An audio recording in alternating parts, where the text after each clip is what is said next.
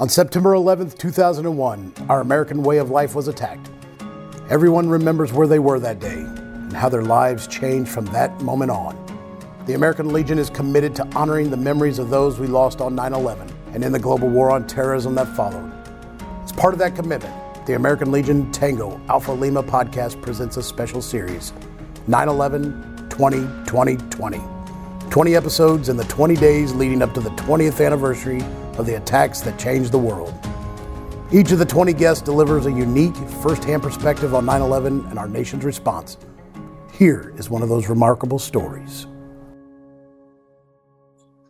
All right, today we're joined by Jennifer Volbrecht. Jennifer is the CEO and project manager of J. Volbrecht Consulting. She holds a master's in business administration from Embry-Riddle Aeronautical University and is currently a doctoral candidate at St. Mary's College of California. Jennifer serves as vice president of the board at FIXD, F-I-X-D, an organization that works with veterans who are in the justice system or who need immediate access to behavioral health resources. She lives in Central California with her husband and 2 children, has been a member of Carl Ross Post 16 in Stockton, California since 2009. Jennifer served in the U.S. Marine Corps as combat aviator, and she was inspired to serve following the events of 9/11. So without ruining too much of it, Jennifer, why don't you tell us about your 9/11 experience and what's come since then? Sure. Thanks for having me. So let's see, let's go back to 9/11. I was 15 years old. I was in high school when 9/11 kicked off. And I remember specifically, I was in my living room and my aunt had called and she said, turn on the TV. You need to turn on the TV right now. And so I did. As I turned on the TV, I saw the second plane hit the towers, and I remember how I felt. And I remember the days following, which is when I started to hear new words enter my 15-year-old vocabulary, words like terrorism. And I also just remember seeing the invasion of Iraq. I remember watching it on the news and having an intense feeling, as intense as a 15 or 16-year-old can be, of I need to be there. I need to be helping. They need me. They need me to go, do something. And so I immediately started to do my research. And being the researcher that I am, I got online and I studied all the different branches of the military. I had no idea the different branches or what was available out there. I just knew I needed to be part of it. I needed to join this organization because I needed to help. And so I ended up with a book called Marine Sniper, and it was about Gunny Hathcock and his story about being a Marine sniper in Vietnam. And I couldn't put the book down. I was obsessed. Everything that he did, all the training as a sniper, I needed to be part of that. And so I talked with my Marine recruiter, and I remember saying, don't give me a desk job, get me out there. And so we signed me up for an aviation role that was seemed the most interesting to me at the time. And honestly, it was the best job that I could have signed up for. And so I signed up to be a CH-46 helicopter crew chief at the age of 17. And that was kind of my journey through 9/11 and kind of how I made that decision to go ahead and enlist in the Marines. I'm going to interrupt you right there because the book it's interesting serendipity, because when I went to a military college and I got out and I worked for a nonprofit, but my boss was Hathcock's commanding officer in Vietnam, Jim Land, who's a Major Jim Land, who's all through the book. But one day I had gone to lunch and I called him and I said, I'm not coming back. And he's like, you're not coming back after lunch? I was like, no, I'm not coming back at all. Like, I'm joining the military. It's time to go. And his final words were to me, it's like, whatever you do, don't be a sniper. You're too damn impatient. So I like the fact that was the book that drove you. But so tell us about what you did end up doing. So you were crew on what would you say, a CH-47? CH-46, yeah, the Navy. Like a 47, but smaller. Right. But rotors on top. So let's see, I joined the Marine Corps in 2009, and I went to boot camp out in Parris Island, South Carolina, followed by combat school in North Carolina. And then I went into, I think from there I went to, Pensacola, and learned how to be a rescue swimmer. So that was that fun rescue swimmer school where you get dunked in a helicopter upside down and you have to get out and, swim a mile in your flight suit. And it was very challenging. We did all, the whole course was physical. We would PT in the morning, we'd have lunch, and then we'd swim all afternoon. So to say I was in the best shape of my life is an understatement. Yeah. And yeah, so from there we learned how to swim, and then we went to mechanic school. So I learned how to turn wrenches on a CH-46. That was my first time ever probably holding a wrench. I didn't know I didn't have any mechanical skills when I joined, but I loved it. I loved reading the manuals. I loved learning how to, replace the instruments. And then I went to flight school. So then I learned how to become a crew chief and how to be the eyes and ears behind the pilot. So all of that schooling took about a year and a half, a little over a year. And I got to my unit. I think I got there around March of 2005. And then in September, we would deploy to Iraq. Yep. Jeff, I think I told you could go first today. So there you go.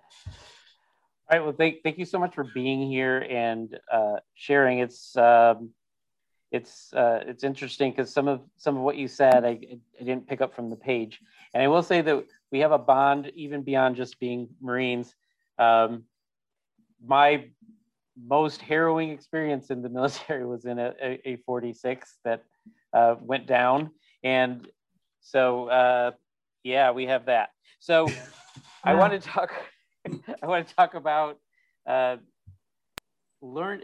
experiencing 9/11 as a high school student.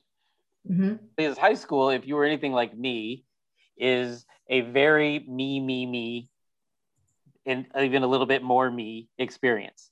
So you saw what was happening, and you turned me into world, and started on a journey towards helping and making the world better. Now, so since you were so young, and then you did your research, and you ended up choosing the elite branch. Congratulations. And then I kind of want to hear more about this high schooler and how it affected not just your mission moving forward, but your worldview. And did your contemporaries, did your other high school friends feel any of that, or what was going on? Because I know I moisturize and I drink a lot of water, but I was not in high school at that time. So I'm really curious to hear about that experience. Yeah, so I think it's noble to think that I, as a high schooler, had a worldview, but really, I think what it was more of a calling, and I was still so self-centered. I was like, okay, who's Osama bin Laden? I'll take care of him. I've got this. They just need to send me out there. They don't know that I exist yet, and so I'll take care of all these problems. So I was still definitely very self-centered as a teenager, with maybe a higher calling, I would call it. My constituents, so a lot of my friends, they thought it was cool, and they supported me, but I didn't go to high school with anybody else that ended up serving or signing up at the same time as me. I was definitely one kind of standing out from the crowd, like, hey, I'm going to go do this, and I'll see you guys when I get back. Well, I mean, you may be underselling yourself a little bit. That whole send me over there. First of all, it's very Marine Corps, and you seem to have grown out of it, which I haven't done yet. So I still have this superhero complex when things happen. So congrats on that. I still think that what you did, or just the way you thought, is a little more outwardly focused than you're going to give yourself credit for. Because it's one thing to say, where's Osama bin Laden, send me there, but to then be sent there and willingly sent there is an act of service. And I commend you for that. And I'm not going to ask a million other questions yet because I don't want to do that to Ashley, because I'm really super respectful of her. That's a first. All right. Wow. Well, I'm glad we have that on the recording. Ben, you'll have to cut that later, wherever you are, right? So Jennifer, my question is, we are approaching the 20th year anniversary. And, since the time, you're 15, you've watched, turned on the TV, you've been impacted your decision to serve. How are you feeling now that we're moving towards, 20 years of, since the attacks of 9/11? Like, how do you feel about it? Like, what are your immediate thoughts?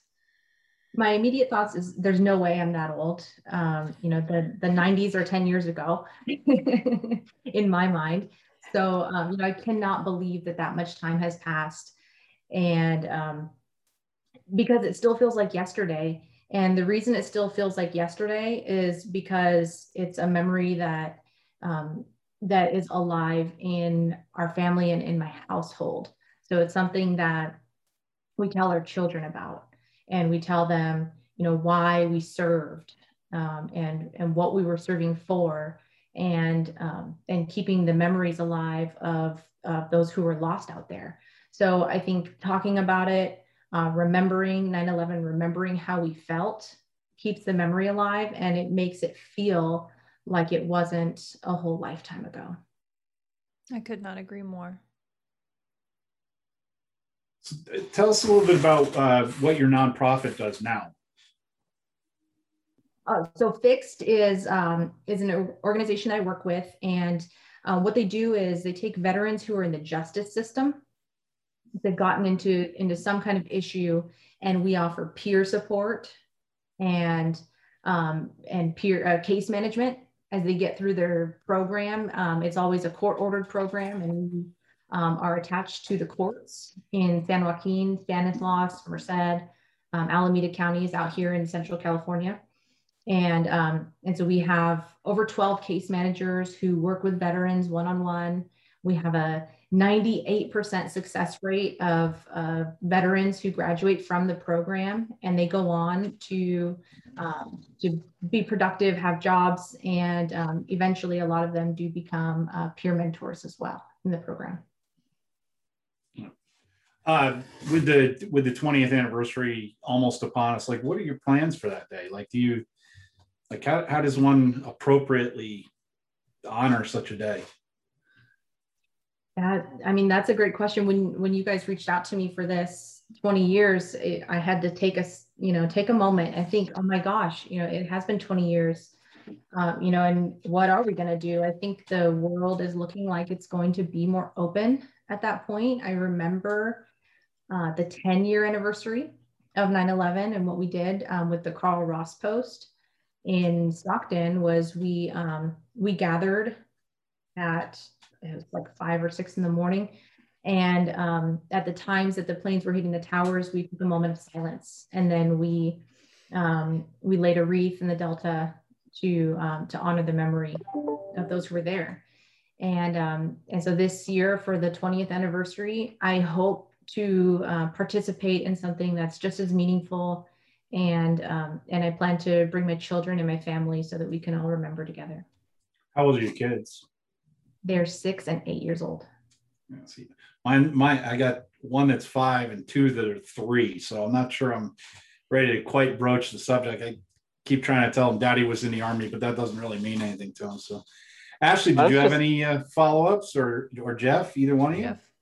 I was just gonna say it's interesting that your oldest is 7 years from being where you were when you decided your next path, a major defining moment in your life. And I'm curious, what, if any, stories, are they old enough for you to share, like what happened and the choices that you made? So I think so. And I think so because I tell them often. And so they know, oh, mommy was a veteran. Oh, mommy used to fly on helicopters. Oh, mommy killed bad guys, or, whatever their version of it is. And they know, and I know that they tell their classmates, my mommy's a veteran. And it's so special. So I think, sorry, I forgot your question. Oh, I was just wondering, like, what you tell them, like, I know now your military experience, but what do you tell them about 9/11, if anything, and just how has that shaped you, even as a mother? Yes. Okay. So now I got my train of thought back. Yes. I do. I tell them about 9/11. I told them what happened, that, bad guys flew planes into a building and they were attacking America. And it's a lot. They told me that sometimes they get scared when I tell them stories like that, but they want to hear more. And so they have a ton of questions. And they definitely, play military. That's their jam. My daughter, who's 8 years old, if she grows up and is 15 years old or 16 years old or however old she is, and tells me that she's going to join the military, now being a mother, gosh, I don't know. It would be a mixed emotion, a mix of, oh my gosh, I'm so proud of her for making this decision.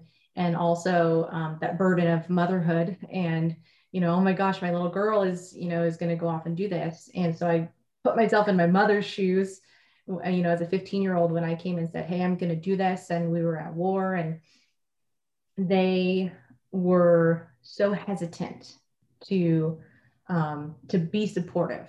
And they didn't really know what to do. They had all my uncles talking to me and, hey, are you sure? Do you realize we're at war? And I can only imagine how worried they were at the time. And at the end of the day, all they did was support. And now, 20 years later, they couldn't be more proud. And so I hope that, given that opportunity as a mother and now sharing that legacy with my children, that I would be in those same shoes. Thank you. Thanks. Yeah. Ashley? I am just enjoying listening to Jennifer. That's such a remarkable story. Like, I think about my own experiences and I'm just like, man, I was like seven or eight, right? So I'm a few years behind you. And I remember like those defining moments, and it wouldn't hit me until much later, till I was in high school, about service. But now that you've kind of overlaid like the complexity of now being a mother who, you might have children who join, and the fact that, we have to continue to remember why this, like, for all those who have, paid the ultimate sacrifice, it's a bit of loss of words. But what I can say is, overall, this impacts everyone differently.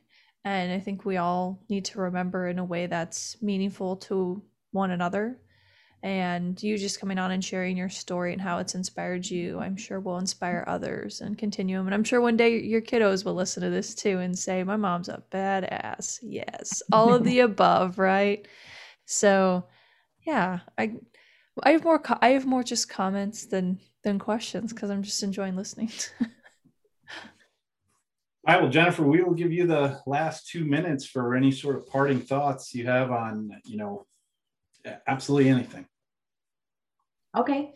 So I think, first of all, it's an honor to be brought on here to share my story. I'm so humbled and honored that to be included in this series. And I'll say that I've been out of the Marine Corps now since 2009. So it's been a minute. It's been actually, 12 years now that I've been out, and I've gone to do great things. Joining the Marine Corps was one of the greatest decisions I've ever made. It was a huge leaping off point for me in my education and professional background. Like you mentioned at the beginning of the show, I'm the CEO of J. Volbrecht Consulting, and we do government contracting. And so I still very much in my professional career have an attachment to a national security mission.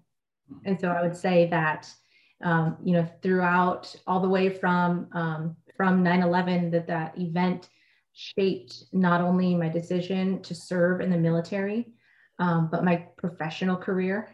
And I plan to stay in this line of work for as long as it's still fun and meaningful for me, and building teams and supporting veterans.